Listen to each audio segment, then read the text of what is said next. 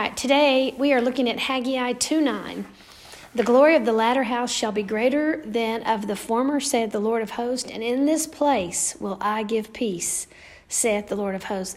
This is referring to the latter house, like now, the latter times. You know what I'm saying? The former house is always like, you could either compare it to the Old Testament and the New Testament, or you can compare it to the early church and the later church, like whenever he poured out his Spirit on in the book of Acts. The glory that was there, that all the ministers were powerful and anointed, and things were happening, and just miracles, signs, and wonders, just all this amazing stuff. Well, the glory of this latter house is going to be greater than that. Now, let me kind of explain the way I see this, because there's a word in Hebrews where it talks about being illuminated. Okay, what he's saying is, remember, after a while, once you were illuminated, once you saw something that was true in the Bible, you saw it. You know how you spiritually see something? You can hear it all the time, but all of a sudden one day it makes sense to you. You saw it with your spiritual eyes, right? Are you with me, guys? Mm-hmm. Okay? So once you saw it, what happened right then was, it was like a shutter opened. The new image, because the Bible says when you see him as he is, you'll be just like him. When you saw the image of what God's word was really saying, your heart opened up, that image was burned on your heart, and then it shut. Okay, that's what that word illumination in Hebrews is talking about there, where it's talking about once you've been illuminated, you know, you endure a great fight of affliction and blah, blah, blah, blah, blah, but then you come out with the manifestation of this thing. What that word illumination means is, it's a Greek word photismo, which is where we get our word photography. I've explained this to you guys before, but let me just humor you here. So an old camera, when they would take a picture, they would push the button, the shutter would open, the light of what they saw would expose on the film, and then the shutter would close so that a bunch of images didn't get on it, right? So then they would take that film and go into a dark room, and they would process the film until it became a picture. And then they would hang it up. You've seen the movies where they're hanging photos in a dark room with a little red light on in there. You know, that was how you used to have to do to get a picture. Now, today we have cell phones and it's instantaneous, but there is a process from the time the image is given to you until the time that the image manifests, okay? If you look at the old church in the book of Acts, it's kind of like the snapshot. God, when Jesus left the earth, the Spirit of God fell, okay? All of a sudden, a shutter was open. The image of what the church is supposed to look like was birthed on the church, and then the shutter closed. And so they had all this power, and they did all these incredible things for a long time there, right, until they all died or whatever. And then they kept trying to keep it going, right? But through time, we know that the church became a lot less powerful, right? I mean, not saying there wasn't somebody out there. There was always somebody on the scene doing something powerful, some missionary or something. There have been great men throughout the ages, but as far as the whole church at that time, they all were just very powerful. So what's happening now, though, is that image has been seared on the church. And so as we keep developing, all of a sudden, it started, like Martin Luther realized, hey, we're saved by grace. Right? And all of a sudden, the church is now, the whole church is walking in the fact that grace is what we're saved by. You know what I'm saying? I mean, very, very few people are not walking in that revelation, right? And so then it continued on until the next big revelation, and then the next big revelation, until you get to Oral Roberts, and healing is for today, and it's for his children. You know what I'm saying? And we had just a healing revival. All kind of ministries were raised up that had power to heal. Catherine Kuhlman, Benny Hinn, just all these things were happening. And now all of a sudden, pretty much the whole church believes in healing. Okay? Where they didn't before. And, well, a lot of the church today still think that, well, it's in God's timing or whatever and all that. But the vast majority of people now believe at least that healing is for the church. Okay? And then there was a money revival, and you had Frederick Price. You had all these people bust out and say, no, to have wealth is now. Okay? And so the church is pretty much coming to agreement that it's okay to have finances. There's still one or two that haven't caught on yet, but for the most part, most of the church believes that money is for today because we're not going to need it in heaven. Am I right? We already have a mansion. We already have food at the Lord's table. The money is not for heaven, right? Healing is not for heaven. There ain't going to be no sickness in heaven. These promises that Jesus purchased for us are for today, right? And so as the church continues to walk in this power, the church is getting stronger and stronger and stronger. But now it's not just something that was given to us. It's something that we've walked out and received by revelation knowledge. Does that make sense? It's kind of like the church has been in the dark room while this image of who we really are has been being processed. Okay? Well, there's coming a day, and I don't know how long it'll be, but there's coming a day when all of a sudden the picture will be developed. And the church will be walking in what God created us to walk in. The real image of what the apostles, the prophets of the Old Testament desired to look into what we have. The angels who are in heavens wanted what we had. What is man that you are mindful of him? They want what we have, okay? Because they understand it better than we do on exactly what that is. But we are powerful. And we're just now figuring out authority. We're just now really, the movement of faith. You had Kenneth Hagin get raised off his deathbed, you know what I'm saying? And all of a sudden he understood it was by faith. And you've got all these people that have just jumped on this, and you've got, all these big faith preachers and stuff. And all of a sudden the church is walking in a level that has never existed before. I use an example a lot of times that when I was a little kid, we would play a game called King of the Mountain.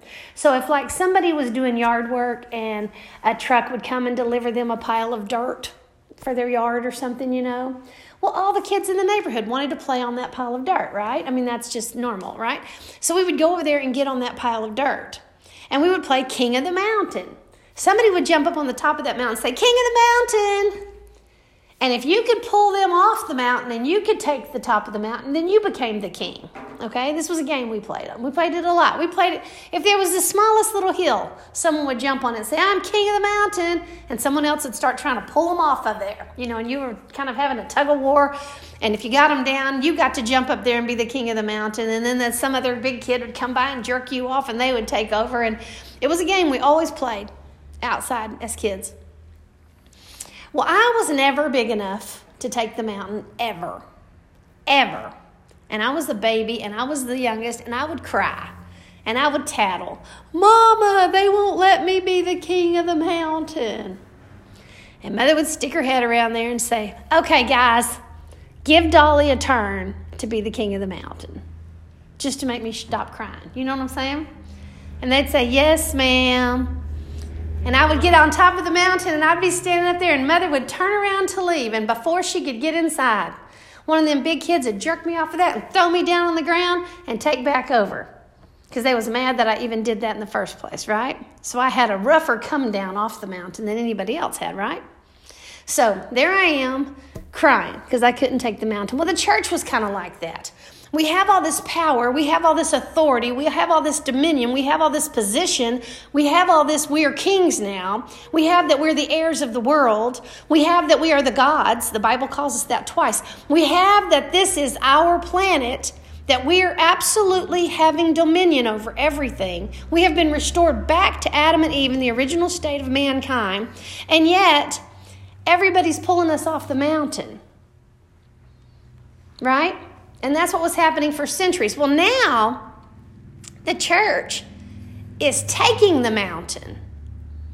By revelation knowledge, by understanding who they are, they're taking the mountain. And let me tell you something. If you're big enough to take the mountain, you're big enough to hold the mountain.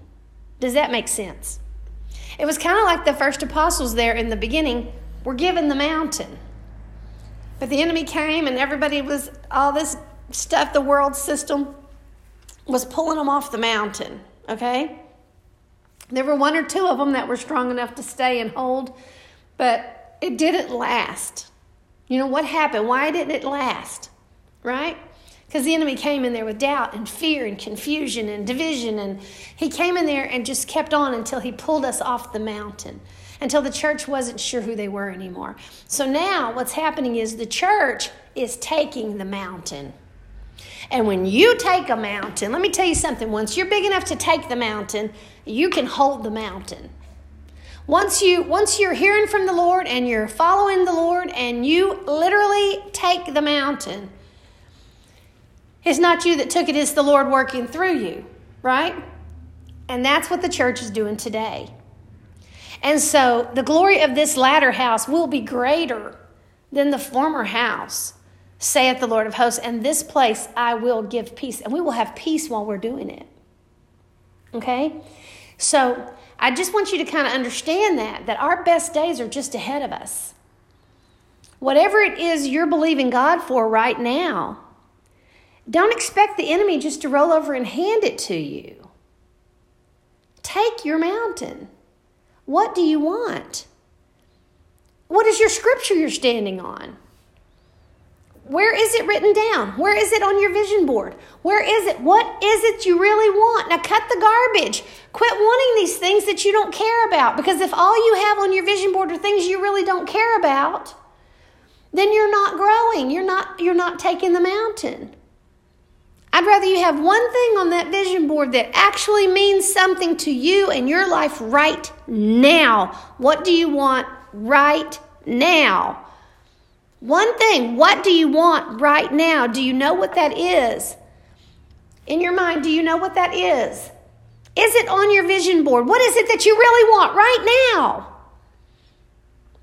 When I was realizing I had this vision board and I had all my stuff on this vision board and I was believing God for all these things, and yes, they were wonderful and lots of them were coming to pass. You know, I wanted a merch store at the church. I wanted to host my own conference.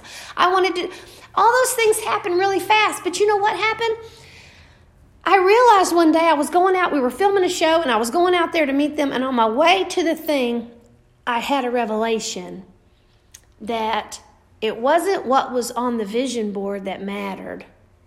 It was how I was changing inside that mattered. Because once I became that person, all that stuff would be mine. It's not a matter of getting stuff. As you change and become the person God wants you to be, you will have the stuff. That's not the problem. But are we barking up the wrong tree? How bad do you want this right now? Right now, how bad do you want this? Or would you rather have something else that really means something more to you? Do you understand what I'm saying? That's why every once in a while I have to go and I have to stop and I have to tweak my vision board. Yeah, I do want that. But that's not what I need right now. What I want right now today, if I had that one thing right now today, my whole life would be different. What is that thing? What is that thing? What is it? You know? You don't got to tell nobody else. But you need to know what it is.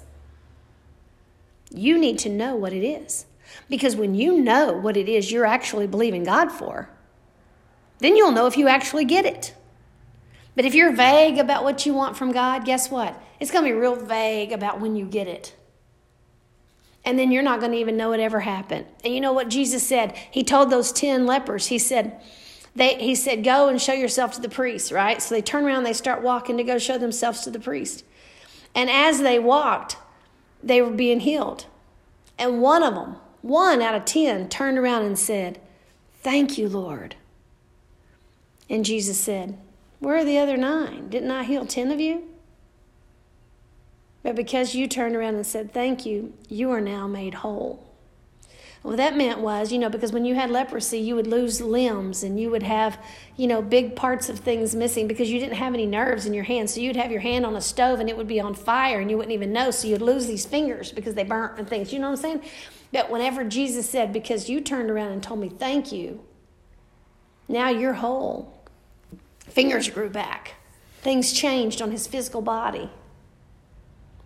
If you know when you got what it is you're believing for, then you can stop and say, "Thank you, Lord." And when you stop and say, thank you, Lord, it goes even more. The blessing multiplies. But if you don't even know what you're actually trying to believe God for, and then you get it, but you really don't even pay attention, oh yeah, this is nice or whatever, but it's not something that you really felt like you needed today, you might not recognize that it even happened. Does that make sense?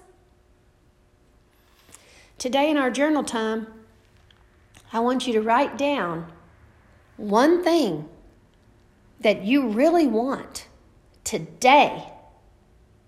Today. One thing that would change your life today. You understand? Okay. Thank you so much for joining us here on the podcast. We're so excited that you're joining our Bible classes, and we will see you again next week. Thanks. Bye-bye.